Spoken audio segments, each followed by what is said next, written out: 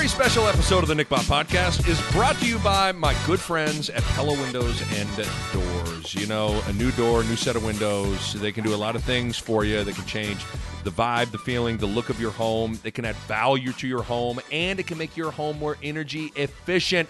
Pella checks all those boxes and then some. So now is the time. Turn your window and door remodeling dreams into a reality with Pella. Check them out online, PellaOmaha.com. That's PellaOmaha.com. And the Nick Bob Podcast is brought to you by Runza. Runza and my pod, we've teamed up, got a pretty exciting summer sweepstakes for you that could win you one free Runza combo meal a month for an entire year. Oh, my God. All you got to do is head over to herdatmedia.com/BAWSweeps. That's herdatmedia.com/BAWSweeps to enter for your chance to win. You might get your free Runza game right once per month for an entire year. All you got to do is get registered for your chance to win. That's herdatmedia.com/BAWSweeps. I think there's a link in the podcast description as well. So you click on that link and go there. But it's herdatmedia.com/BAWSweeps. Head there, get registered. You might be the grand prize winner. Runza makes it all better. Okay, so we got a great podcast on deck for you today. At the end of this podcast, I have some personal thoughts on Bruce Rasmussen, legendary Creighton athletic director, who just announced that he is retiring. I've known Ras for almost 20 years, and I got some thoughts on him, his, what made him special, my relationship with him, and then I also got some thoughts on Giannis Antetokounmpo and the Milwaukee Bucks winning the NBA title. Incredible series and an incredible performance from Giannis in particular, especially in Game 6, dropping 50. So I got thoughts on that too. But first, great conversation that I'm excited for you guys to hear. Dirk Chatelain of the Omaha World-Herald is my guest today. And I've told you I like to check in with Dirk every 2 to 3 months. And certainly there's a lot of big things to discuss with Trev Alberts as the new athletic director at Nebraska, name, image, and likeness in college sports taking hold. And then also Bruce Rasmussen and his retirement as AD at Creighton. Dirk wrote a great story about Ras and his journey and impact at Creighton. So we hit on all of that and more. So we got my chat with Dirk, and then, again, I got some thoughts on Bruce Rasmussen and Giannis at the end of the podcast. That's kind of the menu for today. But here we go. Let's get to it, man. Here's my podcast chat with Dirk Chatelain of the Omaha World-Herald. Enjoy.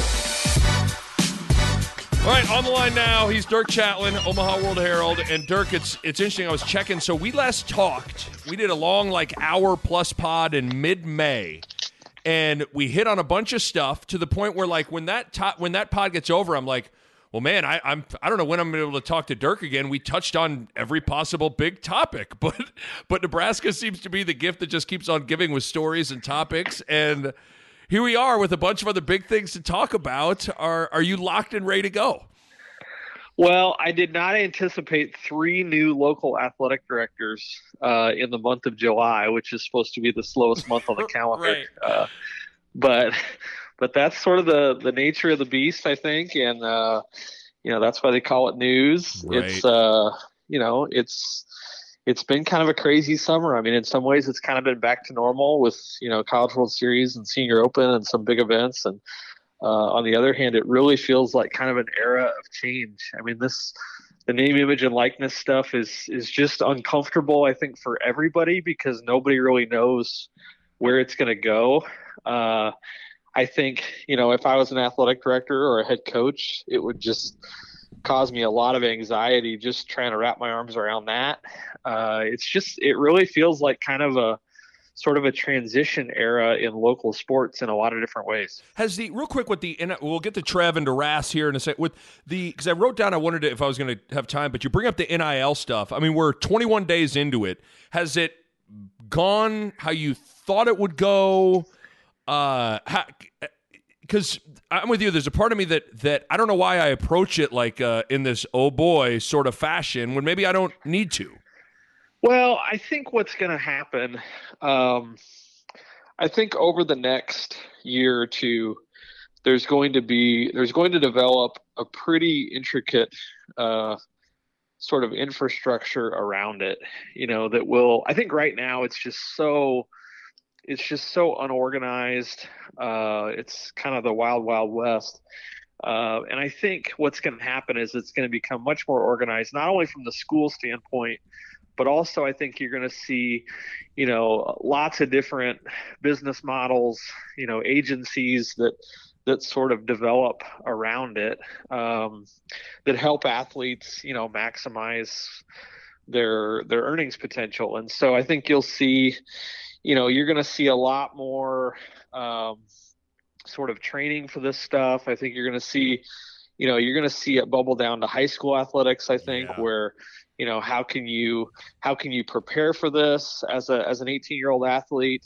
How can you maybe take advantage of it, sooner rather than waiting all the way till college? I just think the ripple effect of this thing has not really happened yet. I think all we've seen is like the immediate splash.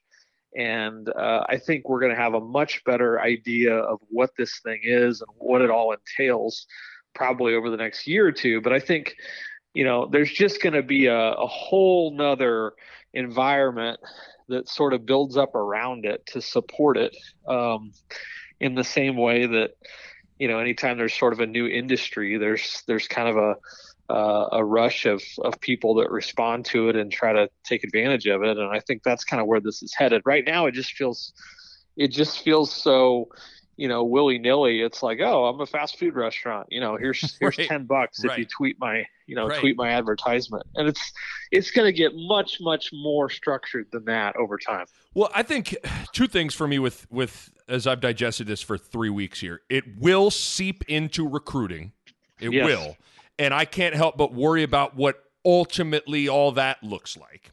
And then the other thing I think people have kind of lost sight of is, thank God this happened on July 1st and not October 1st or Yep. December 1st. There's nothing going on right now. Nobody's in season, right? Like, I'll be real curious what all this looks like once games and seasons start happening. Like, Trey McGowan's, Bryce McGowan's, this podcast. Okay, you just went to Wisconsin, got beat by 28. Both of you were a combined 2 for 21. You recording a podcast, and what are you going to say? Adrian Martinez, you just lost at Oklahoma and threw 4 picks and got benched.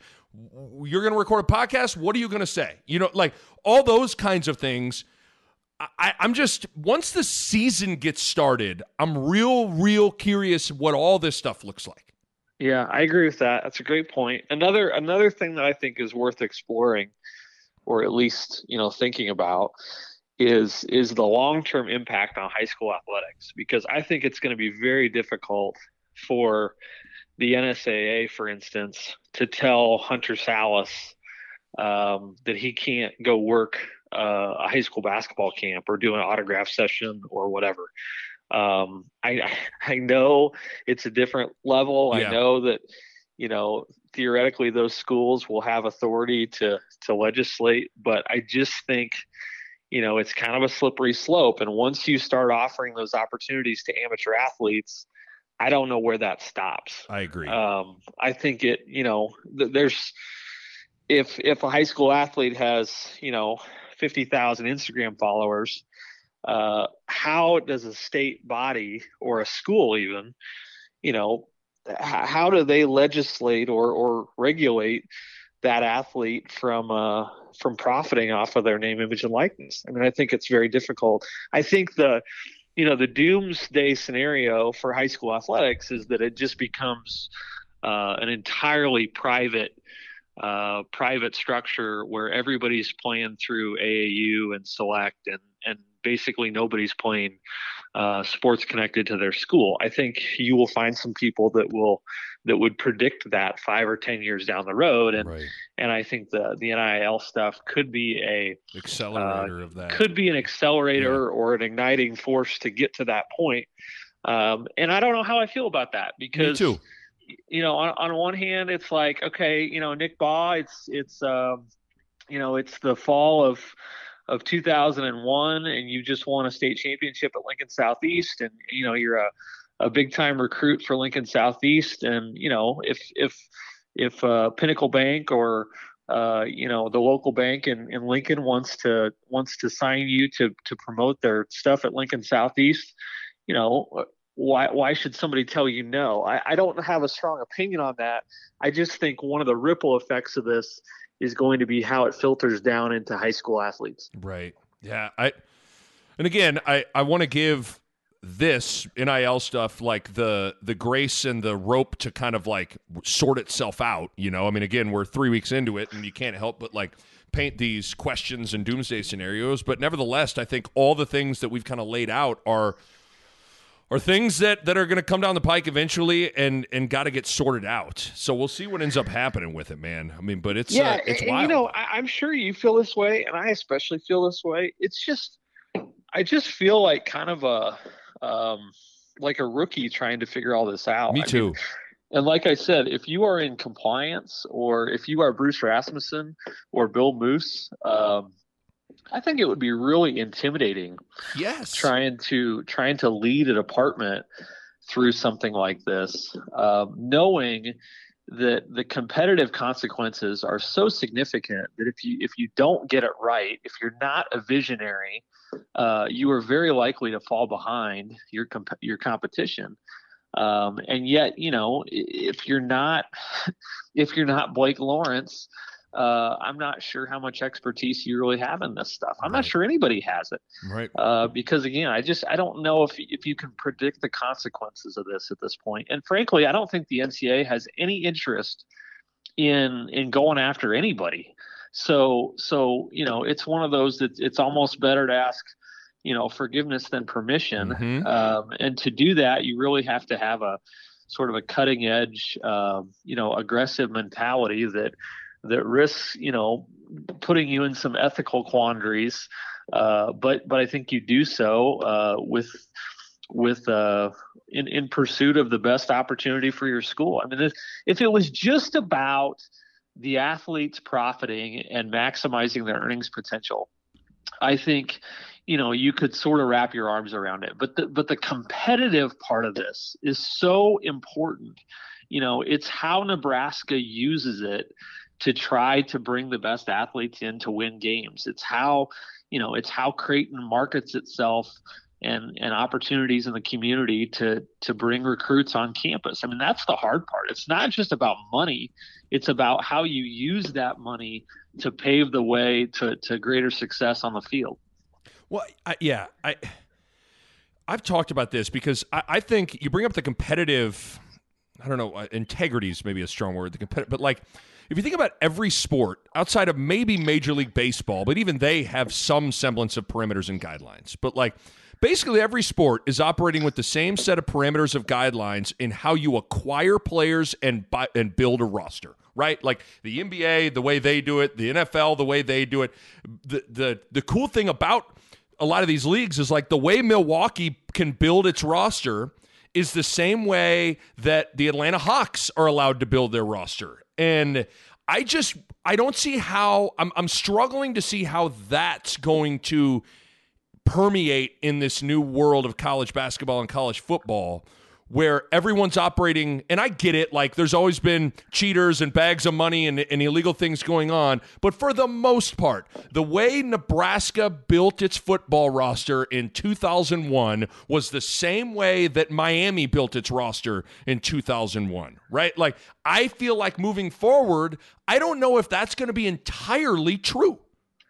Well, think about this. Think about how crazy this is. You could put two head football coaches in the same room, and you could put a scenario in front of them and say, is this A, legal, and B, ethical? And you might get completely different answers based on, you know, which coach you ask the question to. And that's new. That's different, right? I mean, to this point, everybody had some basic, you know, common agreement about what was right, what was wrong, what was permissible, what was prohibited. Now we've reached the point where I don't feel like anybody's on the same page.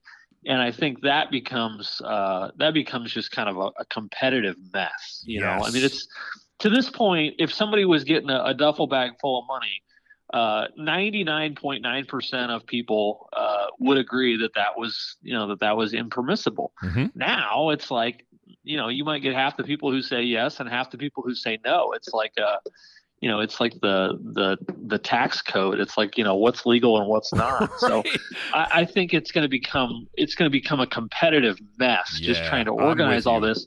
And it's where you really need a strong central body that can be kind of a leader or a visionary on this. And the NCAA just has no interest in doing that. And so the conferences are going to take the lead.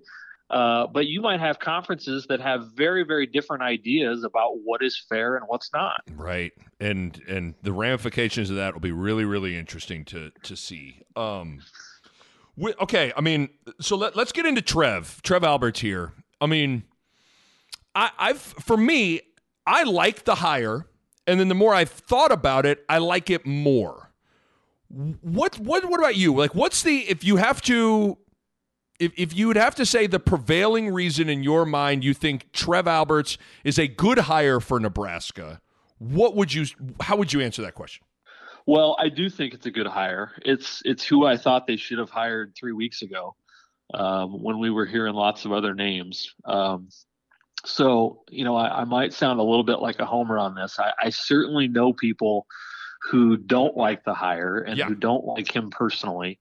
I know people who think that he's insincere, that he is, that he's underqualified. I've certainly heard all that, and I've heard it from people who I consider friends. But the flip side of that is I think he's a really, really bright person, with an excellent background for the position as a student athlete, as an administrator at a small school where he wasn't, where he was sort of cutting his teeth at the same time, not getting a lot of the limelight that he might have somewhere else. I think with the football situation, it's really important to bring in an AD that has some sort of local street cred. Mm-hmm. And I think Trev Alberts has that more than most candidates would have. Had you brought in, let's say somebody from Colorado State, or an assistant from, the University of Ohio State, or something like that. I think, there would be some skepticism about that person's motives and their expertise, their local knowledge. I don't think you have that same, problem with Alberts. I think he satisfies the old guard, while at the same time, I think, people respect that he's going to have enough of an open mind himself. He's certainly not a pushover. I think he has high integrity. He's pretty strict on some certain things. He's strict when it comes to compliance and student athlete, getting in trouble on Friday night and stuff like that. He's going to take all that very seriously. So I just think it checks a lot of boxes. I think he's been through some storms. I think he has connections to the booster base, into the regents. That is really, really important.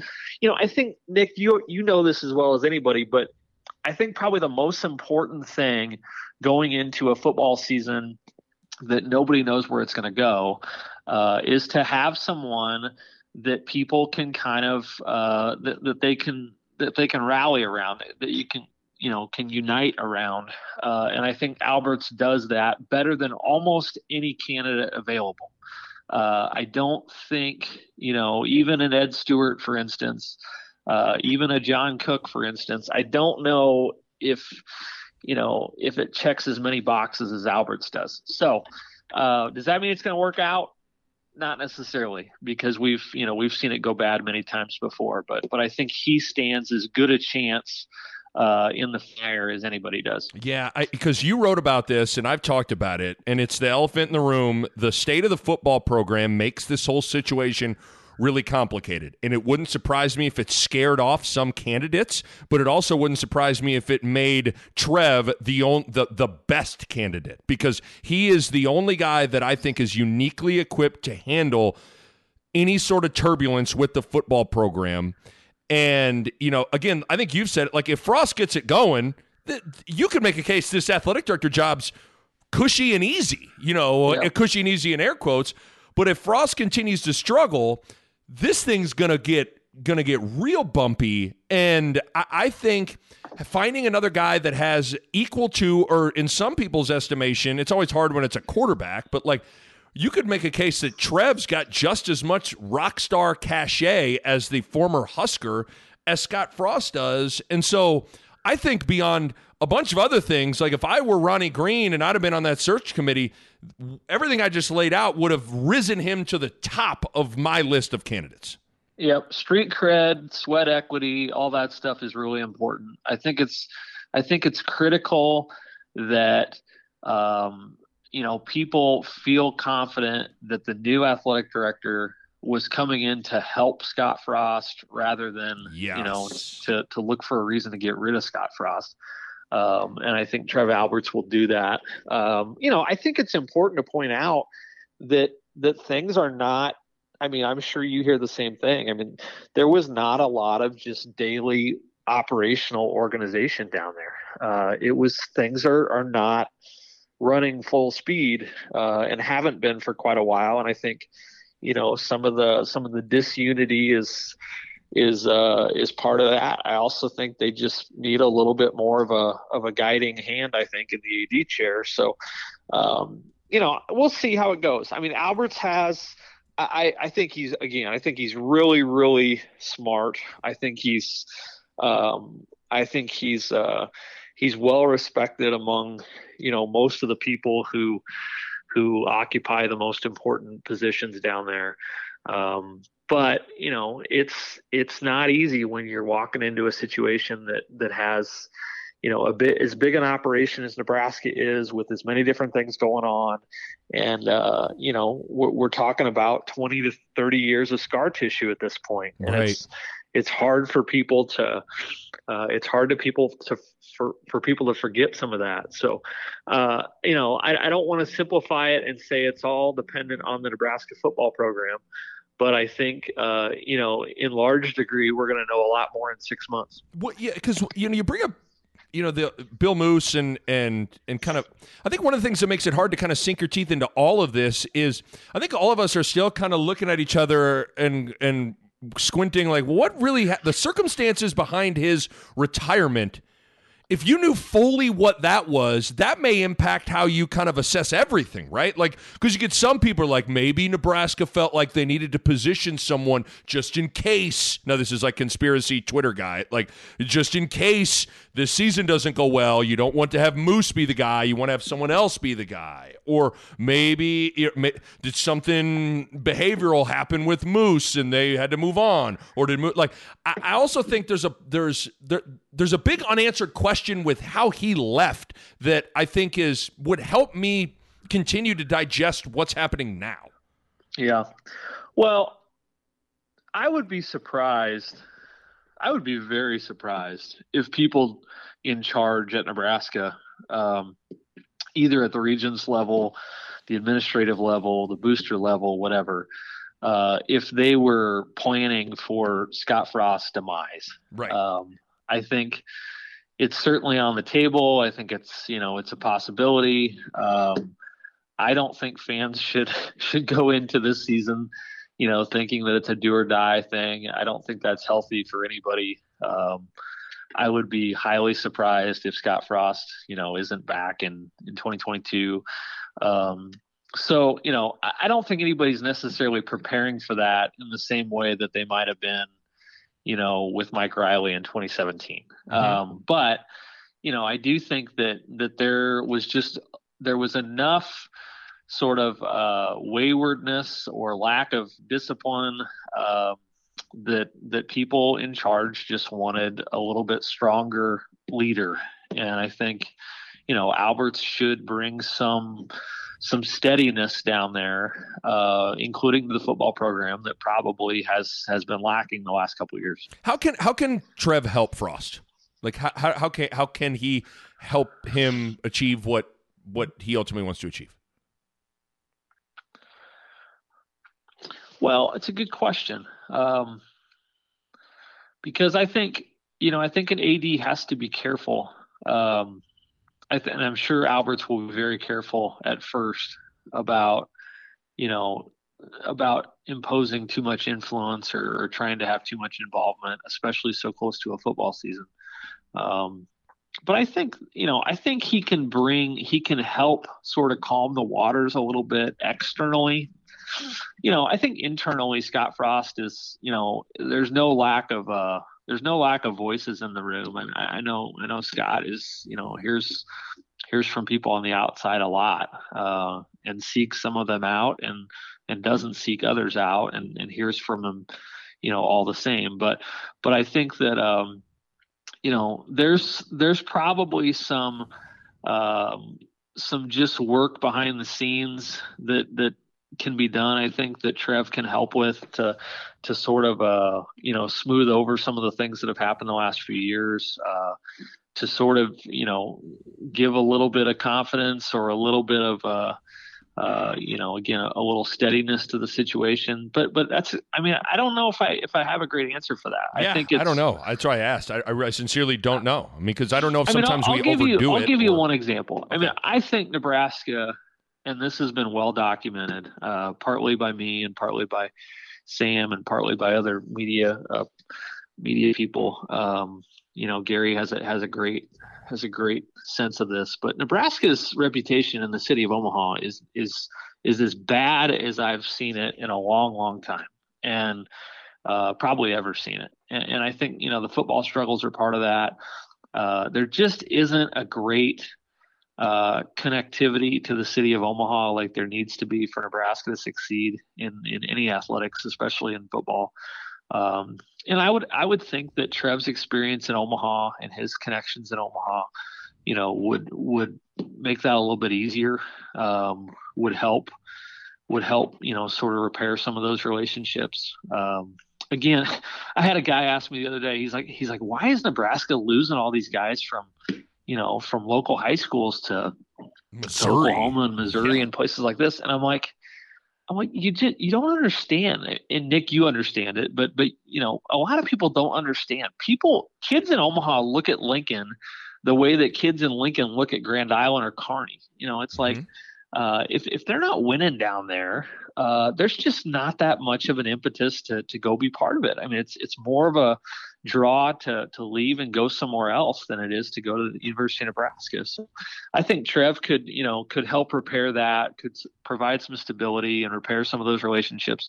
I know Barrett is doing that on a daily basis. I know, there's lots of people down there that are working on it. But I think it would help to have a little bit of an administrative voice that's trying to accomplish the same thing. Yeah. Because the Omaha thing is, even though I get it, I still don't get it. Like, it's still, like, ultimately, there's a part of me can understand, like, because is it all just about Nebraska hasn't won? Because on one hand, I go, well, maybe Trev can help that. But I go, well, then, but isn't what we just laid out all about winning? You know what I mean? Yeah, is it still just go back to winning? It's a little bit of a chicken and egg thing. I just think it's hard.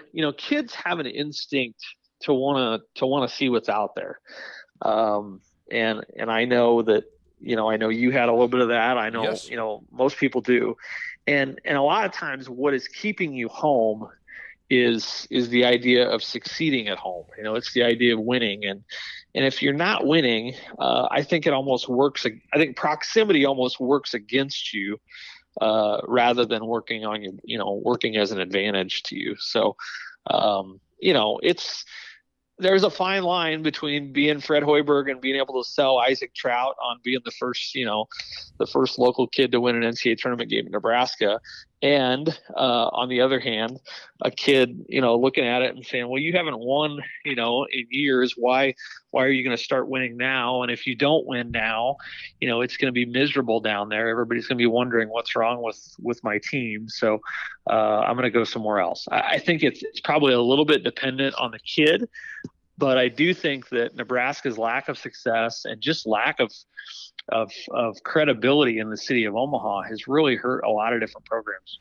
And I think, for me, I think sometimes we underestimate the influence that older high school kids have on younger high school kids. And what I mean by that is, I think kids also have an instinct to follow a trail that someone they know has walked and had success in. Like, you can't tell me that Josh Dotzler going to Creighton how that, then Antoine Young goes, and then Josh Jones goes, and then Kyrie Thomas goes, and then Justin Patton goes, and then Sharif Mitchell goes. Like, all those kids at some point kind of, Antoine viewed Josh in a very favorable way. Josh went to Creighton. Well, I can do that. And then same thing for Kyrie and Justin. Like, I think as much as anything that matters too, like, not only do they need to win, they really need Xavier Betts or Nick Henrich or like some Omaha kid to go to Nebraska, ball out, and then that becomes like, yeah, I'm going to go do what Betts did. I'm going to go do what Henrich did. And that just hasn't really existed at a high level lately either. No, it hasn't. And sometimes I have to remind myself, how many losing seasons Nebraska's had in the last, 5 or 7 years, because it's almost like I forget. It's like I think it's really hard to imagine yourself being 16 or 17 years old and the only Nebraska football that or Nebraska basketball that is one of failure, and it's like, why would you sign up for that? Yeah. So it's a hard pill to swallow, but the Nebraska that they're looking at is not necessarily the same Nebraska that you and I are remembering. I mean, when I think of to me, Nebraska struggling is 2005, it's 2010, it's 2013. Yeah. It's I almost look past the last couple of years. It's almost sort of a blur to me, and to them it's all they've ever known. So I don't know, we'll see. It's an example of a potential advantage of having the athletic director at Nebraska Omaha go down there, right. Because I think he will at least have a perspective on that that an external candidate would not have had. Right. Because I think it's good to hear you kind of touch on this, because I thought I was listening. Damon, I thought, put it best on 1620 when he kind of talked about how, listen, if Trev Alberts was truly hated in Omaha to the degree that maybe social media wants to portray him as, well, then how could have he survived and thrived in Omaha for a decade? Like, he wouldn't have been able to. And like sometimes I think his approval rating is a little higher than maybe what we all want to paint it as. And I think all this goes back to, I just want to real quick get your thoughts on the cutting of UNO wrestling and football, because that's still the thing that gets brought up all the time. And for me, Dirk, like, I'm not condoning or excusing how Trev did what he did in terms of how, calling the wrestling, like right after they win a national championship, calling them saying, hey, your program's cut, right? Like, but I also think the people that are pointing to that, I think, are being a little disingenuous with that being their biggest gripe. Like, the reality is, however he cuts the wrestling program, people are still going to be upset. Like, how do you kind of view being a decade removed from UNO wrestling and football being dropped because you were in the city, like, that was as tumultuous of an event that still is felt today? Yeah. This is not to put down the wrestlers at all, but it is a little bit funny how many people are bothered by something that happened to the UNO wrestling program. Yes. Ask how many of those people actually went to UNO wrestling events. But, right. Couldn't agree more. That's another point. But I think UNO, based on everything that I've know and read and have heard, UNO was in a really tough spot financially 10 years ago, and felt like they needed to pursue Division I, or they basically had to either ante up or back away from athletics entirely. And I think the move that they made was unconventional. I think it in some ways it succeeded, in some ways it hasn't. I think I look back on a couple of these past UNO conference championship games in men's basketball, and if they would have sealed the deal on one or two of those, I think Albert's standing in the community might be different. They weren't able to do it, but they've had some success in certain areas. I mean, it's sort of a small footprint athletic program, which is not a huge surprise in the shadow of Creighton and Nebraska. I think the football thing, it's just odd. I mean, I look back at the football thing and all the guys that came out of that program, including Shaq Barrett, by the way, Mm-hmm. and just the incredible talent that came out of there. And yet it had a really hard time, generating enthusiasm in Omaha, partly because of the competition, partly because of what was going on in Lincoln. But I think the football thing was just going to be really difficult financially based on, the lack of support that it was getting in the community. And, when you sort of face that reality and start messing around with the numbers, I think, Albert's had to do something different. And I think, in some ways it's paid off, in some ways it hasn't. But I think put in a similar situation, I think a lot of people would have ended up doing something similar, even though it made a lot of people mad. This episode of the Nick Bob Podcast is brought to you by Runza. Runza and my pod have teamed up for a sweet summer sweepstakes that can win you some great prizes, including an amazing grand prize. Head over to herdatmedia.com/ba sweeps. That's herdatmedia.com/ba sweeps and enter for your chance for the grand prize of, wait for it, one Runza combo meal a month for an entire year, plus a Nick Bob Podcast t-shirt. That's right, one Runza combo meal a month for an entire year.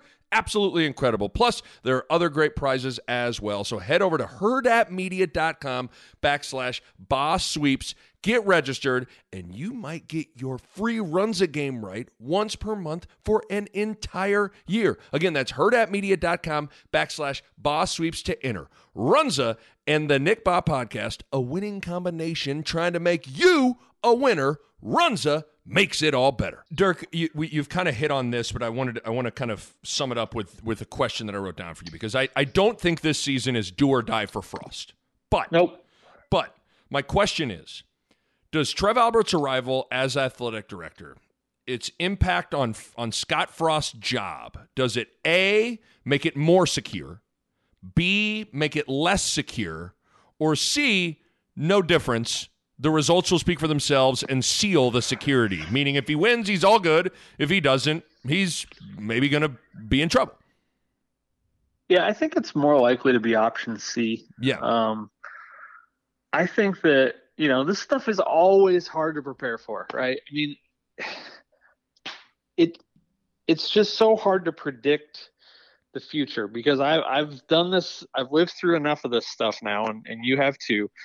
I still remember talking to Steve Peterson on July 23rd of 2007, the day that he got his contract extension from Harvey Perlman, and talking to him about all the things that were going well in the athletic department. And, Bill Callahan was trending in the right direction, and things were on the up and up. And then, 2.5 months later, I'm standing in the administration building hallway, and Peterson walks out of Perlman's office, and he'd just gotten fired. And so these things change so fast that I think, trying to predict what might happen is often kind of a fool's errand.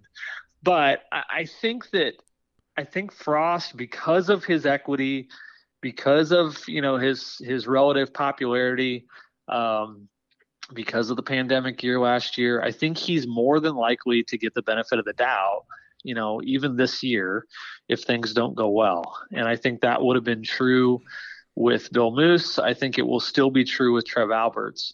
I think if, people have learned here that continuity and longevity is important. And there is a lesson from the Frank Solich years that when in doubt, you need to let it play out a little bit. So I think Frost is going to be here next year regardless. Yep. I also don't think, Nick, that it's necessary. I mean, there's a lot of, this is weird coming from me, but I'm a little surprised how much pessimism there is around the program and the team. I mean, I realize they got picked fifth in the Big Ten, standings, the media poll. I realize, what has happened the last few years, but but I think Nebraska actually has a chance this fall. I mean, Me too. they've got a good defense. They've got some semblance of the offense isn't going to be great, but it can't be worse. And I just think that, I don't know, there just seems to be a lot of like almost like self-fulfilling prophecy here that it's going to end in a debacle. And I find some of that to be quite premature. Yeah, I'm with you. It's weird. And again, you've experienced it. Usually the circle of Husker football life is season kicks off of late, just over the past decade. Season kicks off. There are high hopes. The season kind of ends up disappointing a lot of people. People then are upset a little bit at the end of the year. The offseason plays out. People's mindset changes. It goes to optimistic. Kool-Aid season ensues. People talk themselves into all the reasons why Nebraska's going to be have a good year. And then when the season hits off, there's usually a lot of kind of positive vibes. And I honestly feel like this might be the first year that I don't really feel that cycle. If anything, I see it like somehow I feel like generally speaking in general terms, I think the view of the fan base on the team and the season is less pessimistic today, or is more pessimistic today than it was at the end of last season, and that is totally different than how it usually is from my experience. Yeah, it reminds me of it reminds me of playing like Excite Bike on Nintendo back in like 1989, and you push a little too hard on the turbo and you overheat, and then the meter goes back down and you kind of refresh, recharge, and then you can hit full throttle again. And it's like the fans it's like they've never really taken the deep breath and let optimism fill back up. I mean, it's just weird. It's sort of like we're back in February or March in the cycle, like you just said. But like, why is that? Why do you think that is? I'm wondering I don't know if it's you can point to the Oklahoma thing a little bit, but like, I don't know why that would necessarily make it so you just are doom and gloom on things for the season. I don't know. I'm trying to really figure out what it is. It's weird how often talking to people, just like ordinary fans. I mean, I'm not talking about athletic department personnel or anybody like that, but it's weird just in ordinary conversations how often in the last even like 3 months the question has sort of focused on, what do you think is going to happen to Frost this fall? Right. It's like, geez, there's like not even any talk about making a Big Ten West run. There's not even any talk about, winning 8 or 9 games. It's almost like people are addicted to the drama of it. I know that's silly. I mean, people would rather win than lose, but I think people have just been so conditioned to expect the worst and have been let down so many times that it's really kind of hard to summon that same level of optimism that they're used to. And, last year, the last 2 years were really, really hard. I mean, it's, last year was extraordinary in different ways, but I think there was so much expectation that Frost was going to figure this out, and he hasn't yet. And you're just sort of kind of waiting for the other shoe to drop at this point. Yeah. So, but again, I don't think their road ahead is so daunting that failure is inevitable. I mean, I think, there's a very good chance, in my opinion, that they're going to go, 7-5, 8-4, and by the time you get to December, everybody's looking forward to his 5th season. So, we'll see how it plays out. But I, like you, I'm a little bit surprised by sort of the doom and gloom at this point in the calendar year. I'm totally with you. Before we get to Ras and talking about Bruce Rasmussen, I help me understand something, Dirk, help me understand the national media's view on and approach with Nebraska. Because just this week, there's kind of been 2 big national columns kind of ripping Nebraska. Barry Trammell, the Oklahoman, wrote a pretty scathing column on Nebraska. Adam Rittenberg, I don't know if you want to call it scathing, but it certainly, illustrated all of the shortcomings of the program over the last decade. And I guess for me, and this might be the Lincoln Nebraskan coming out here, but I tell you, Dirk, for a quote-unquote irrelevant program, boy, do they sure like to write about Nebraska. Yeah. No, it's a great point. I was surprised. I subscribe to a couple national podcasts that come into my podcast feed, every day or every week. Right.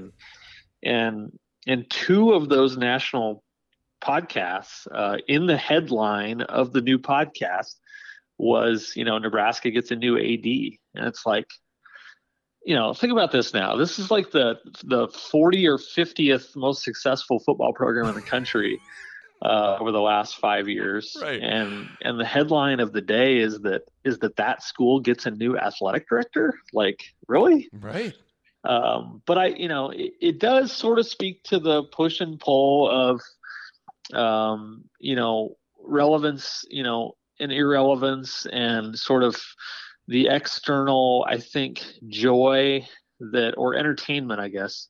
It's not so much joy, it's just entertainment that people get from Nebraska's soap opera, and I don't even know if it's Nebraska's failures as much as it is just sort of Nebraska's soap opera.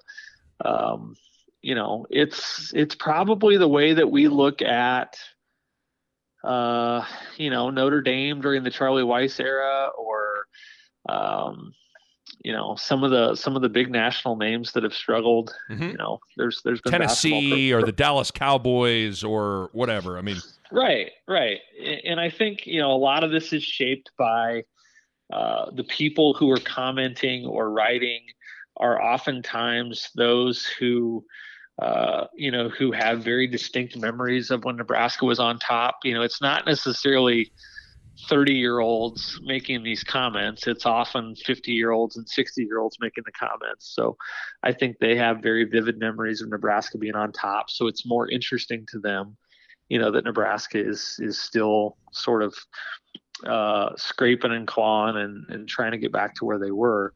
And they have very vivid memories of Trev Alberts. It's like they know who Trev Alberts was. They remember him from the Orange Bowl and from ESPN and Mel Kiper and all this stuff. So some of that makes sense, but I agree with you that it's odd how often Nebraska, a seemingly, irrelevant program nationally, is sort of relevant at the water cooler, or at least the internet water cooler. Right. Right. And I think that, at some point that's going to expire. Sure. But I guess.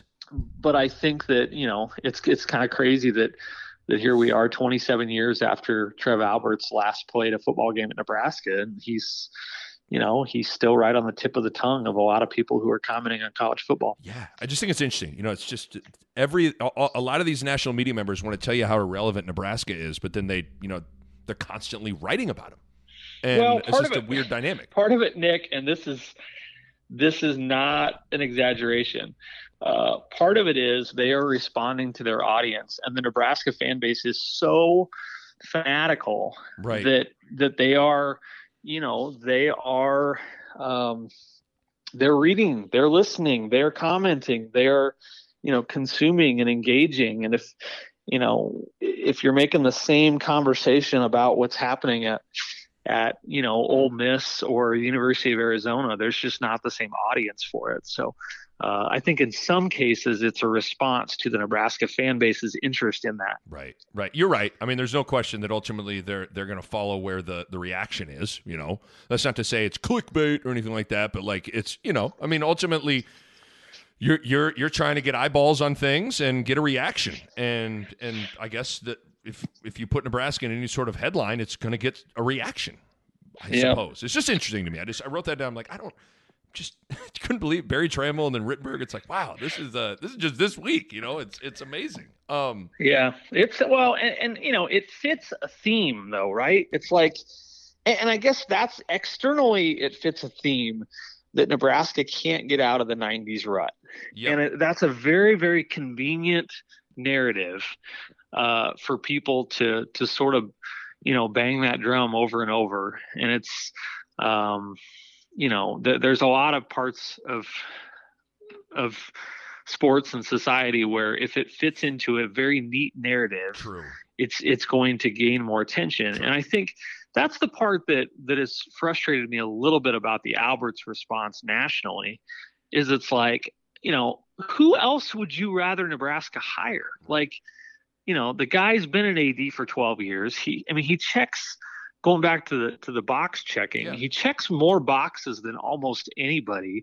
Would you really rather bring in, the West Virginia athletic director or something like that? It would not fit the narrative as much, but it doesn't solve Nebraska's problems in football. It doesn't help. Sean Eichhorst did not fit the going back to the 90s narrative.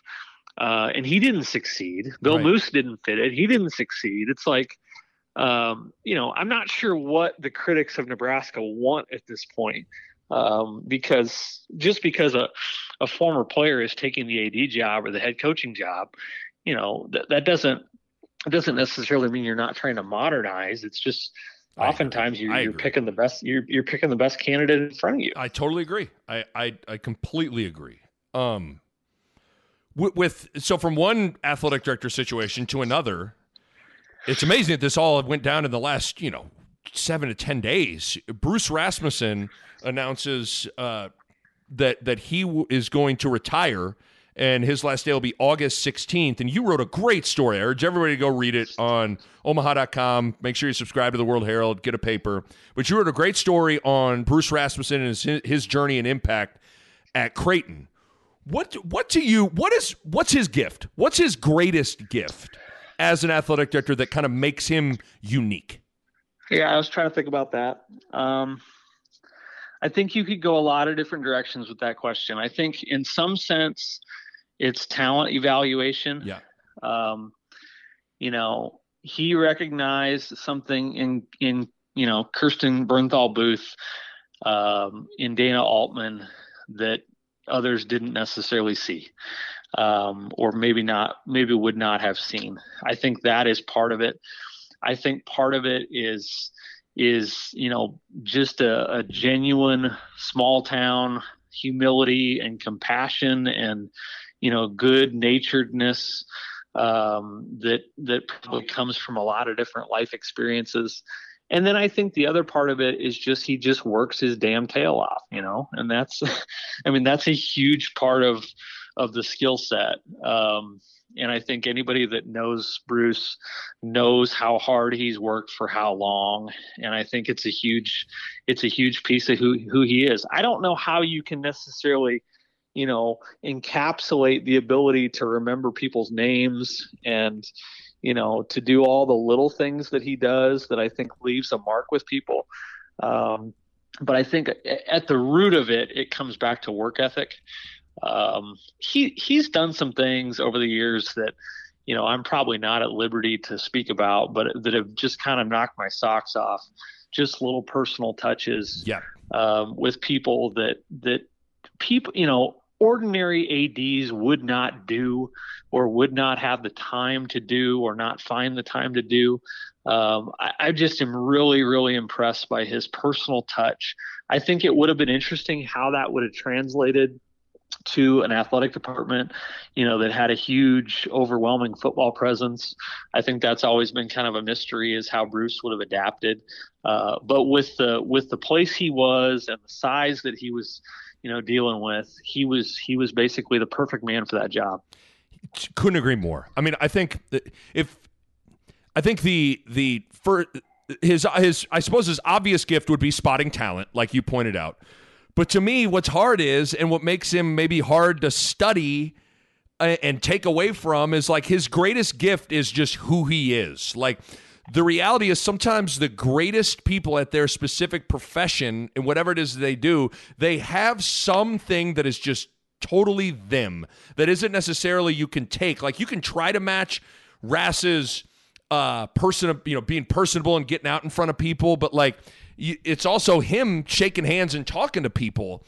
And I just know, for me, obviously, whether I was playing getting there early to shoot before games, or being a media member covering games on the radio and TV, getting there early before games. The one guy that is always at every Creighton basketball game 2 hours before tip, walking all around the arena, shaking hands with everybody from kids to boosters to random fans. He's up in the concourse. It's every game, Dirk. Like that's just work ethic, but it's also like he's the one that's able to make those personal connections. And on some level, you do that for 2 decades, it makes a difference. Yep. Let me give you one small example. And again, there are lots of these examples. And 10 of them off the top of your head, and I know 10 of them off the top of my head. But back in, I don't know, 2014 or something like that, I wrote a column that Creighton fans weren't excited about. It was, I don't know if it was critical or if it was just, I was overwhelmingly supportive of Creighton, especially in those days. I mean, I was a Doug McDermott homer through and through, Right. but I had written something that was a little bit, either critical or controversial in their eyes, or too supportive of Nebraska and Tim Miles or something like that. And it had gotten back to Bruce. And Bruce sent me an email, probably 3 or 4 paragraphs long, that basically said, you're catching some grief for this. I actually agree with you. I thought it was a good point. I appreciate all that you guys do covering Creighton basketball and all this stuff. And, that doesn't necessarily shape what you write. I mean, I've been critical of Creighton over the years, but it does it's just one of those little things that, like, I got that email and I'm like, there may be 3 other ADs in the country who would have done that, who would have responded in that way to someone being critical of their program, their baby. And Bruce responds with, sort of basically, just keep doing what you're doing. And it's just an example of the little things that he does that I just think made him who he was. Yeah. I mean, that's a great anecdote, and it's a really cool, because that's kind of how he is. And the other thing, and I don't know if some of this is also fit, because Creighton not having a football team, and it's smaller, right? Like, it doesn't. Let's be honest. Like, how Nebraska feels compared to Creighton is different, and that matters. But I also can't think of any other athletic director, Dirk, that makes connections with the athletes like he does. Like, I can't recall ever interacting with Lou Perkins, who was the Kansas athletic director. Not one time. I don't remember ever speaking to him, and nor did any of my teammates. Like, no one had a connection with the AD. But Ras was different in that regard. And I think you even see that a little bit in the snapshot of when his retirement was announced. You saw people from Brody Darren to Will Artino to Jahins Manigat to Austin Chapman to Doetzler to Toby Hagner, all tweeting messages of support and admiration and appreciation for Ras. And I can't think of, like, if Gene Smith retires, I don't think Justin Fields is writing some big tweet like, wow, really love you, appreciate everything you did, or he's just one example. And I also think he has that part of it too, but it all goes back to that human touch and human connection. Yeah, and that goes back to work ethic. I mean, that just goes back. You only accomplish that with time. You have to invest the time to build those relationships. You can't fabricate that stuff. I think it is worth pointing out that he loved basketball so much that he was sort of like the emeritus basketball coach, at Creighton. Like, right. He's watching that closer than anybody else. I don't think he probably had the same relationships with the soccer players. You're probably that he right. did, as the basketball players. But, that was part of his fun in the job, was watching Creighton, develop the way that it did. And, you'd sit next to him in a game, or, and you could spend 15 minutes talking to him about his real opinions, sometimes hard opinions about, what Creighton was doing and not doing, and, how they were playing well and not playing well. And I always appreciated that too, as he was always pretty honest with you, but he really loved basketball. I mean, I'm glad that he got to have all the opportunities that he did and become, nationally known with Jay Wright and all the guys that he knew, because He loves hoops, he man. absolutely loves the game. Yes. And I mean, he's one of those guys too, zero ego, very self-deprecating. I mean, this is a big, powerful figure in the college athletics world, and he would walk up and make fun of himself to you. You know what I mean? Yeah. Like and I think there's something about that too that draws people to him, where you're not dealing with someone that thinks he's hot shit. You know what I mean? Like he doesn't feel like he has got a humbleness to him that is also, I think, magnetic as well. And Nick, that always comes back in every person that you meet that you say that about. That will always come back to their, comfort in their own skin, right.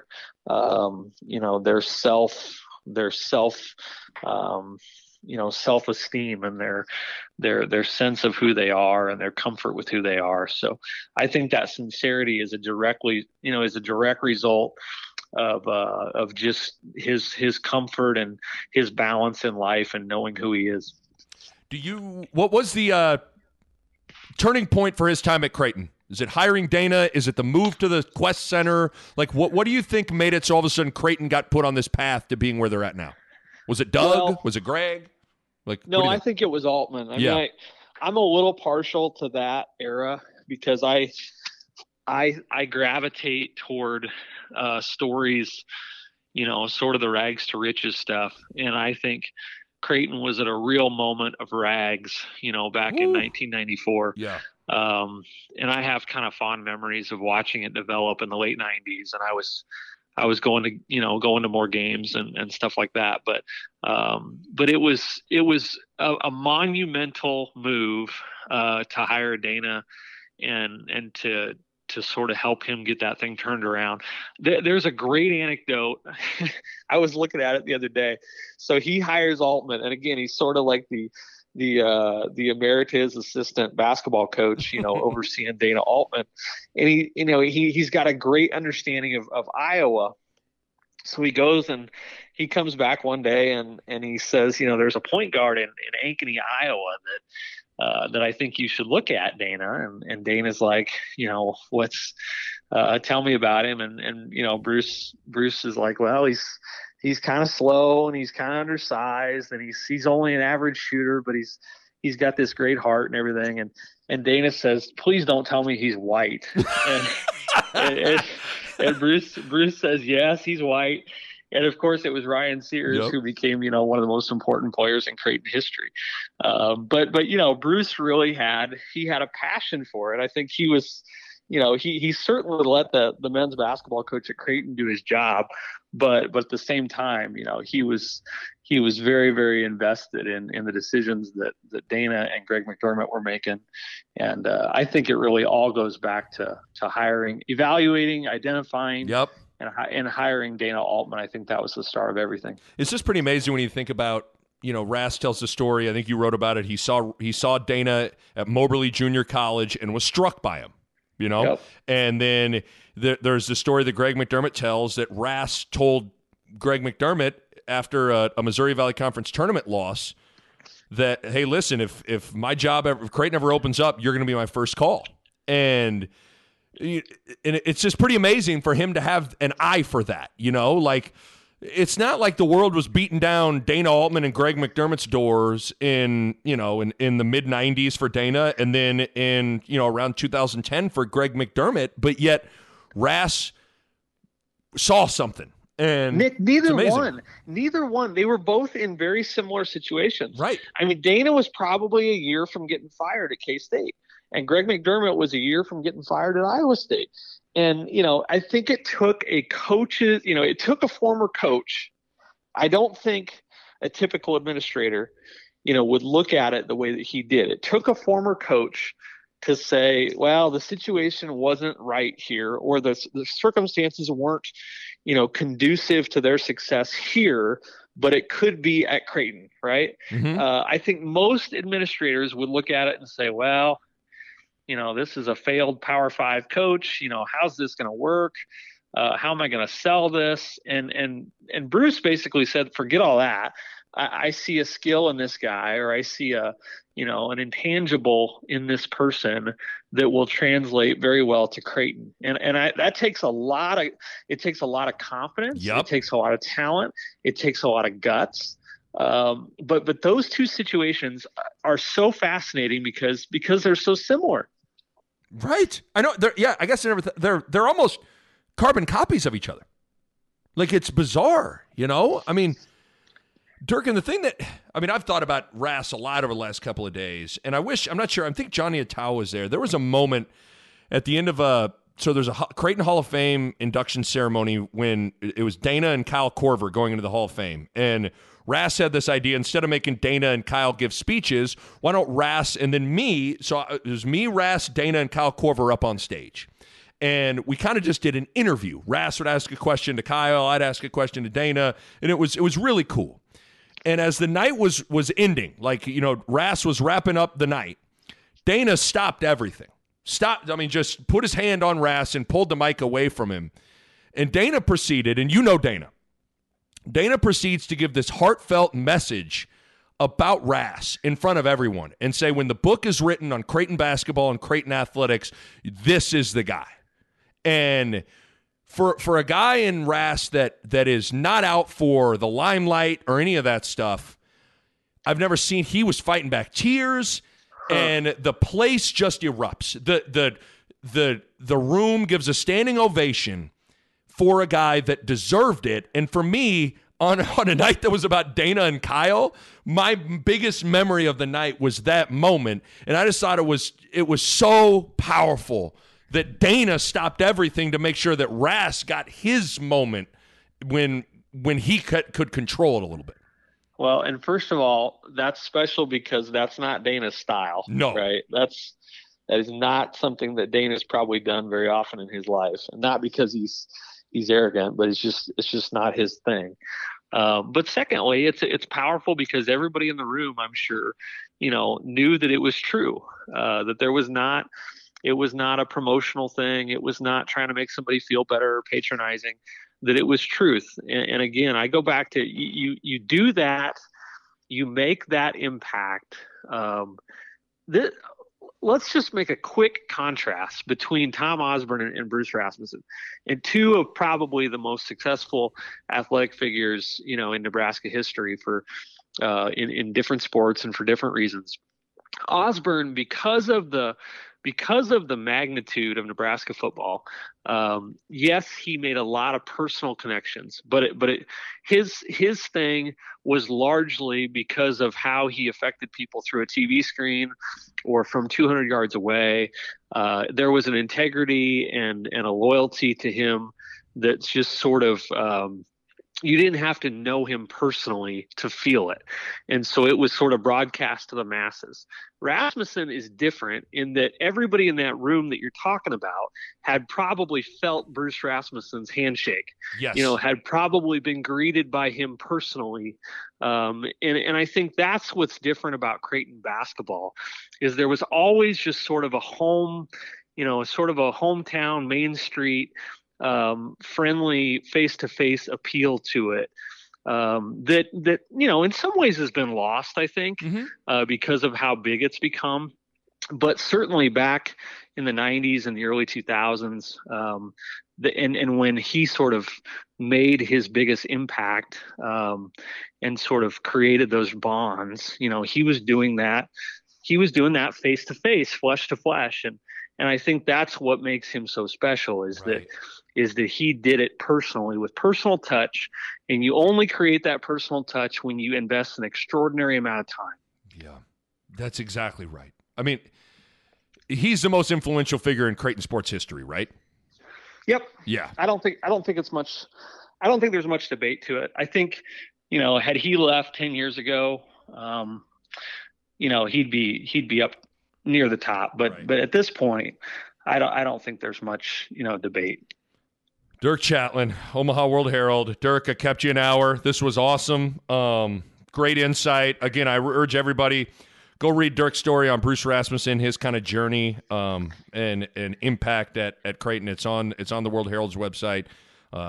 Dirk, awesome stuff, pal. Well, I'm sure we'll catch up in a couple of months and we'll have more crazy things to talk about. All right. It never stops, Nick. That's Thank right. you. You got it, Dirk. The Nick Bob Podcast is brought to you by Pella Windows and Doors. And I want to talk to you guys about energy efficiency. And if you go into Pella's website right now, you look at it, and how about this? 1, 2, 3, 4, 5 different types of windows or doors by Pella won the Energy Star 2020 Most Energy Efficient Award. That's big time stuff right there. And they achieved that in a couple of ways. They got insulated glass, which slows the heat transfer, keeping your home at a more comfortable temperature. They got types of low E glass, which is a glass coating that has been optimized for your climate. They got triple pane glass, which you can upgrade to for increased insulating airspace. And within all of that, one of the keys is proper installation, which is key for window and doors to perform at their best. And you know the Pella experts are excellent at that. Bottom line, energy efficiency matters in making your home more comfortable, and Pella windows and doors are at the top of the line when it comes to energy efficiency.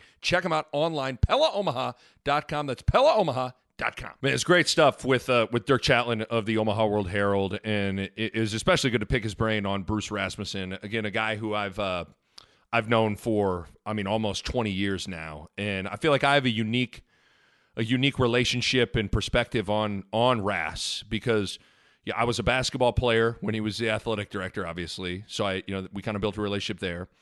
I was a graduate assistant for Dana Altman. So I was in the coaches' offices every day, kind of working for Coach Altman, but also Bruce Rasmussen. His office was basically right across from the little office or nook that I had, so saw him every day in that capacity. And then now being in the media and still kind of being around the program, whether it's covering the team as the radio analyst or doing my work with Fox Sports 1, I've been around him in that capacity. And, he's a special guy, and Dirk and I kind of touched on a lot of the stuff with him, but he was one of those guys that every time, and this is regardless of when I was playing back in 2005 and 2006, like when I was a coach and in the offices, like he has a way of he always made, whenever I talked to Ras, he made me feel great. Like he always made you feel important. He made you feel good about yourself. And not in an overt kind of BS, like kissing your ass kind of a way. You know what I mean? Like he was always so sincere, but every time I talked to Ras, I always left the conversation feeling better about myself and feeling better about life. And that takes a unique person to be able to do that. And I think anybody from, Coach Booth, the volleyball coach, to Jim Flannery, to Dana Altman, to Greg McDermott, to anybody that comes into contact with him on a daily basis that either was, with Creighton in some capacity, kind of can feel the same way. And, I think it's a variety of things. He's a really good listener. Like, certain guys in those positions, they're not talking to you, they're talking at you, like he actually is engaging with you, listening to you, has a great memory of things that's going on in your life, asks you about them. Like little things that you can kind of roll your eyes at, but that make a huge difference. The other thing that I told Dirk, zero ego, like a guy that would be the first to make fun of himself. Like, oftentimes, the famous Ras line he always would give me, I'd go, "What's up, Ras?" And he always go, "Well, I can only tell you what's not." Instantly kind of disarming you. Like, listen, I may be the guy that's in charge of all this, right? And one of the most important people in the city of Omaha and in all of college athletics, but listen, I got no ego. I'm going to make fun of myself. That also is endearing, right? Self-deprecating, incredibly funny guy. Like really, really hysterical dude to chat with. Always has great one-liners of humor. But the other thing he always has great lines of perspective too. I've never been around a guy, and it's almost as if he sits in his office or at his house and just like reads books on sayings and quotes, because he also had a way of, anytime he talked to him about anything, I remember this, whether I was a player after a tough win or a tough loss or a great moment, like, or even now, like he has a way of, when you talk to him, he could have a saying that would provide perspective on something in the moment, right? Like, and were some of them a little cheesy and corny? I guess maybe a little bit, but they're always really interesting, extremely interesting. I just always felt like anytime I talked to Ras, not only did he make me feel better about myself, but I always felt like I was smarter after I talked to him. I told it, I just said it to Dirk, but like, it's pretty special. And that's why like it always was puzzling to me. And I get that Nebraska and its size is different than Creighton. But whenever I would hear these stories about Bill Moose not being at basketball games, not being at sporting events, and his suite would always be empty at Pinnacle Bank Arena, that always was puzzling to me because of Ras. Like I've been to basically every single basketball game, every single Creighton basketball game since 2005. Been at every one. And every game, think about all those games for 15, 16 years. The dude that was at every game, 2 hours before the game, walking around the arena, walking from section to section, walking to the concourse, shaking hands with people, talking to Creighton fans, was Ras. Like his secret sauce is his ability to make personal connections. And that takes, like Dirk said, it takes time and it takes effort. And so, this isn't for me to throw shade at Bill Moose, but that was always something that was like, when I'd hear about Bill Moose not at any Nebraska games, I'm just like, I would have this image of Ras walking around the arena every game, talking to everybody. To the people, to the cheerleaders, to big boosters, to the students, to fans, to people up in the concourse on dollar beer night drinking a beer. Like, he talked to everybody. And it makes a difference. And I think it's that like people felt like they made it. Find one, you'd be hard pressed to find anybody that's been a fan of or around Creighton basketball in the city of Omaha that hasn't made some sort of personal connection with Ras. And he's a special dude, man. And I know he made an impact with all the players. And again, it's just, that's not typical. That's not typically how it goes, where athletic directors make a connection with the players. And like I said, that moment in that Hall of Fame induction ceremony for Dana Altman and Kyle Korver, when I was up on stage with him, like, I get emotional thinking about it. Like, what Dana said about Ras and the standing ovation, like, it's a powerful moment for a guy that deserved it. And yeah, I know for me, the guy's been there for me from the moment I met him. That guy's had my back.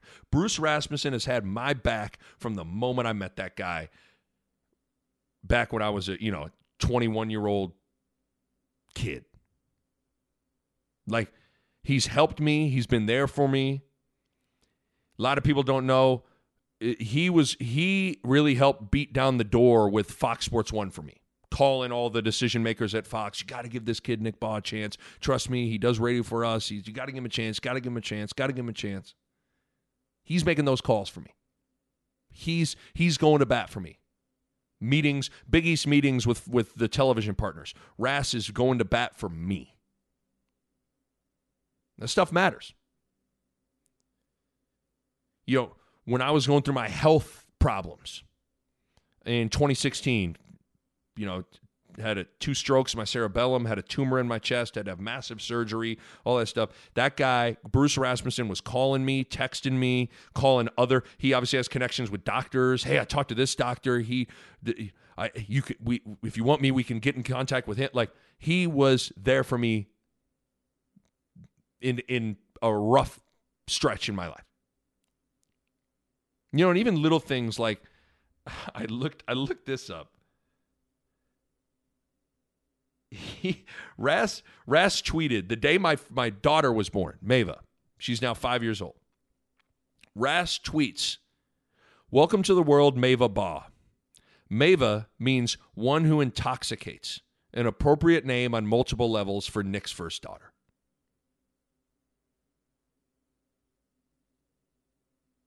That stuff matters, man. It matters. It matters. And I'm one of thousands and thousands and thousands of people whose lives he's touched.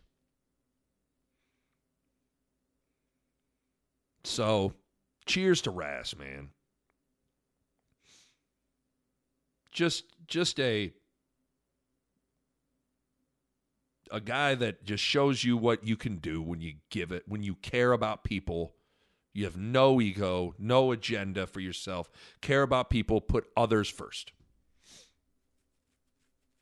What a guy. What a career. I mean, what he's done at Creighton is just absurd, man. Just absurd. Like fighting back tears in my own pod room. What am I doing? What am I doing? What a guy, though. Cheers to Ras. I got to get him on the pod. I'm going to get him on the pod, and we'll kind of go through his career. So, Ras, if you're listening, I'm going to get you on the pod. Okay, before I get out of here, get my ass from stop crying here. Jeez. Embarrassing. Before I get out of here, real quick, I want to talk about Giannis and the Milwaukee Bucks real quick. So I'm taping this. It's July 21st. It's about 2:00 in the afternoon. Last night was Game 6. Bucks win the NBA title. And that Game 6 closeout performance for Giannis, man, that's on the short list of all-time great NBA Finals performances. 50 points, 14 rebounds, 5 blocks. He made all of his free throws pretty much, maybe just 1 or 2. Just total domination.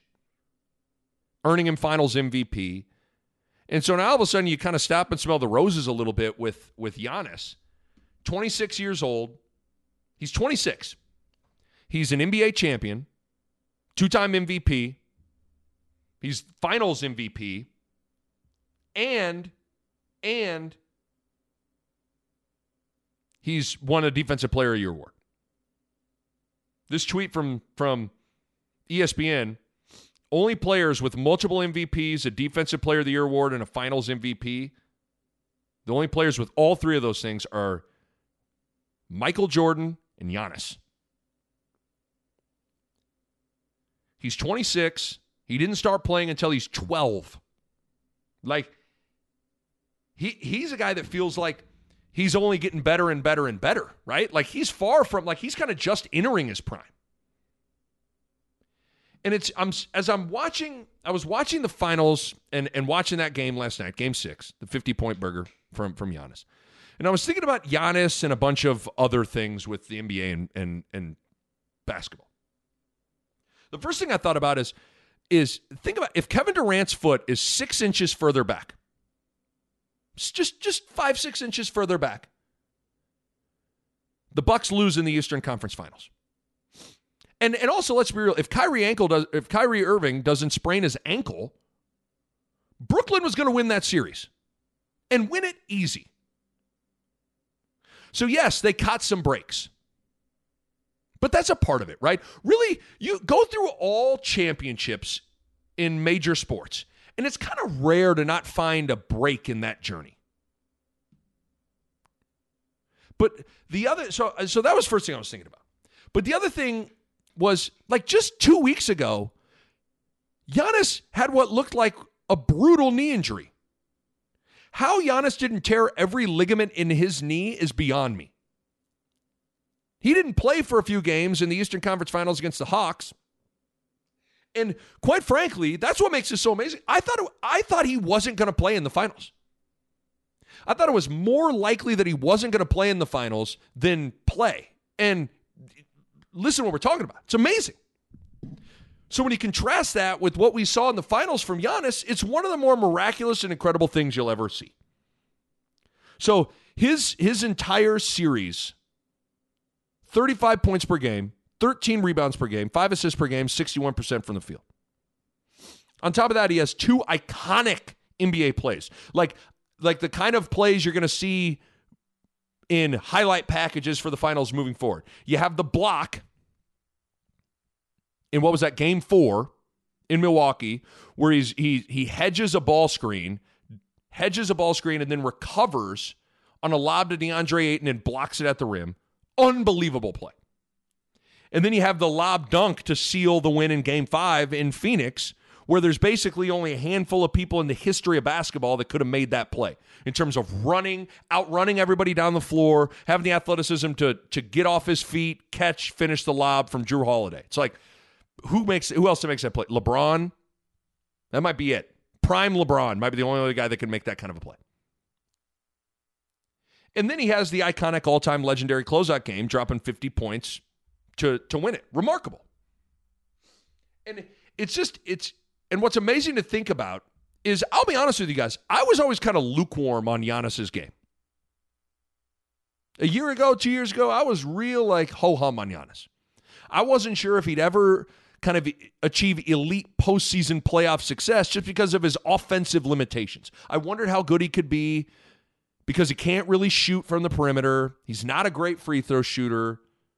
What he does best is kind of that head of steam and transition stuff that you can kind of get in the regular season, but the playoffs are different because it's slowed down. It's more of a half-court game. I guess I just wasn't sold to the degree that you would think when discussing a two-time MVP. I wasn't sold on him like that. But that's what makes sports the best. Because Giannis went out and he earned it. That's what I love about sports, is you got to go earn it. You got to go really earn it. Nothing's handed to you. You got to go earn it. And he earned it to me. To the point where, while I might not totally 1,000% agree with it, if someone would walk in this podcast room and say Giannis is the best player in the world, I can understand that position. I can understand it. I guess for me, I'm not sure there's ever been a player, maybe Dirk in 2011, that rose up in the ladder in my mind and changed how I view them in the postseason like Giannis just did for me. Where like if you timestamp how I felt about them in 2 months ago and then how I view them and think about them now, I'm not sure there's been a greater change than Giannis has in my mind. And that's cool, man. Because listen, he had somewhat been dismissed after winning the MVP twice and not making it to the finals. Because he'd not been great in the playoffs up until this year. He somewhat earned all that criticism and skepticism. But that's what's always so cool about sports if you're an athlete. You're the one in control. You're the one that actually holds all the cards. You don't like the narrative. You don't like the skepticism. You don't like the criticism. You can change it. You don't like the doubt, the hate. You can change it. And Giannis did. He earned it. And the other thing is this. The other thing I was thinking about is this. Now, I've said this before. I can be for player power and player mobility, but also recognize its domino effect negatively. Just like in college basketball or college football, I can be for players being able to transfer and move. I can be for that, but recognize it could have some ramifications negatively. But in the NBA, listen, if Kevin Durant wants to join the Warriors, if LeBron wants to go to Miami and the Lakers, if Kevin Durant, Harden, and Kyrie want to go to the Brooklyn Nets, if that's what they want, then that's what they want. It's their lives. But I just think as a fan of basketball and a consumer of the NBA, I think it makes for a worse experience for me. I don't enjoy it as much. I still watch it. I still love it. I'm not going to be one of those disingenuous people you see on Twitter. I hate the NBA. I don't watch it because, no. I still watch it. I still love it. I just don't love it as much. Because two things. Number one, I think super teams and superstars teaming up, I think it actually in a roundabout way devalues those individual superstars and it devalues the role players on those teams as well. Like the stars on the 96 Bulls, Michael Jordan, Scottie Pippen, and the role players, Kerr, Paxson, Harper, Kukoc, are all more important when it's built like that. Like, I'm watching, Bobby Portis and Pat Connaughton and Brooke Lopez. Those guys are more important in that situation. And so are Middleton and Giannis. And Jrue Holiday. And then number 2, and this is the most important thing. What is fun to watch in sports is the journey and the struggle of an individual athlete or a team. That's what's fun to watch. That's what makes them succeeding and winning that much more sweet. Watching Michael Jordan lose to the Pistons over and over and over, and then finally get over that hump and win a title, was that much more sweet for us to watch and for him to experience, because there was a struggle. There was a journey that we all saw. Giannis and the Bucks have that struggle. And to watch them overcome that makes it that much more sweet to watch, and that much more sweet for Giannis when they finally get over the hump and win. Listen, this feels first take Skip Bayless-esque a little bit, but like, not all titles are created equal. This Milwaukee Bucks title means more on every level than a Brooklyn Nets title would have. Because with Brooklyn, where's the struggle? Where's the journey? Really think about that for both.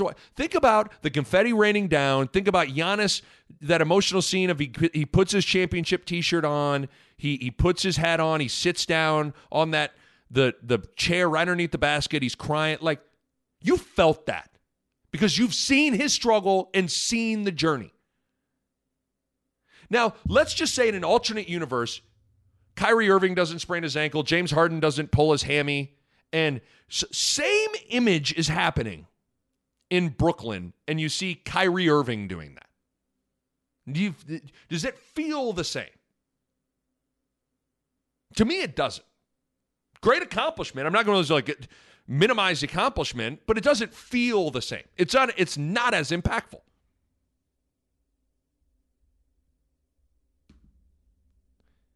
So, in a league that sees the vast majority of its superstars demanding trades, leaving franchises to team up and create these super teams, I find Giannis and the Bucks refreshing and needed. Giannis even talked about that in his post-game press conference.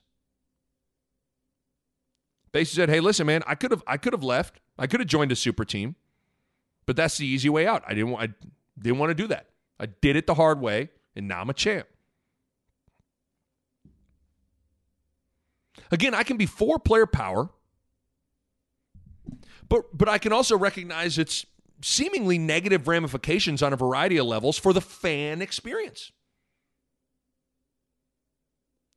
So I think Giannis and the Bucks winning is refreshing and needed. And also, in a league where its stars are seemingly consumed with their brand and consumed with, narratives and all that stuff, like, and a bunch of other BS, I find Giannis to be refreshing and needed because Giannis is zero drama. Like, Giannis doesn't care about social media or I don't even know if there is a Giannis brand or something like that. Like, for as much as you guys know I'm a LeBron lover, and LeBron, like, that part of LeBron gets exhausting. It's just drama all the time. Just drama. I love LeBron. Love LeBron. I'm a LeBron supporter. But in some ways, Giannis is refreshing in that regard.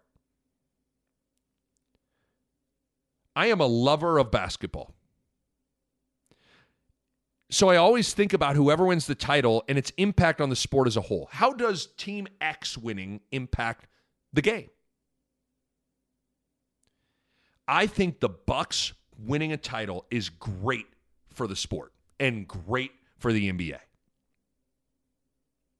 So congrats to the Milwaukee Bucks and congrats to Giannis. You earned it. All right, my thanks to Pella. If you're thinking about a new window or a new door, now is the time. Check them out online on the web at PellaOmaha.com. That's PellaOmaha.com. And my thanks to my good friends at Runza. Best fries on the planet, great burgers, cheese Runza, delicious. The food is simply fantastic. Runza makes it all better. A Huda Media Production.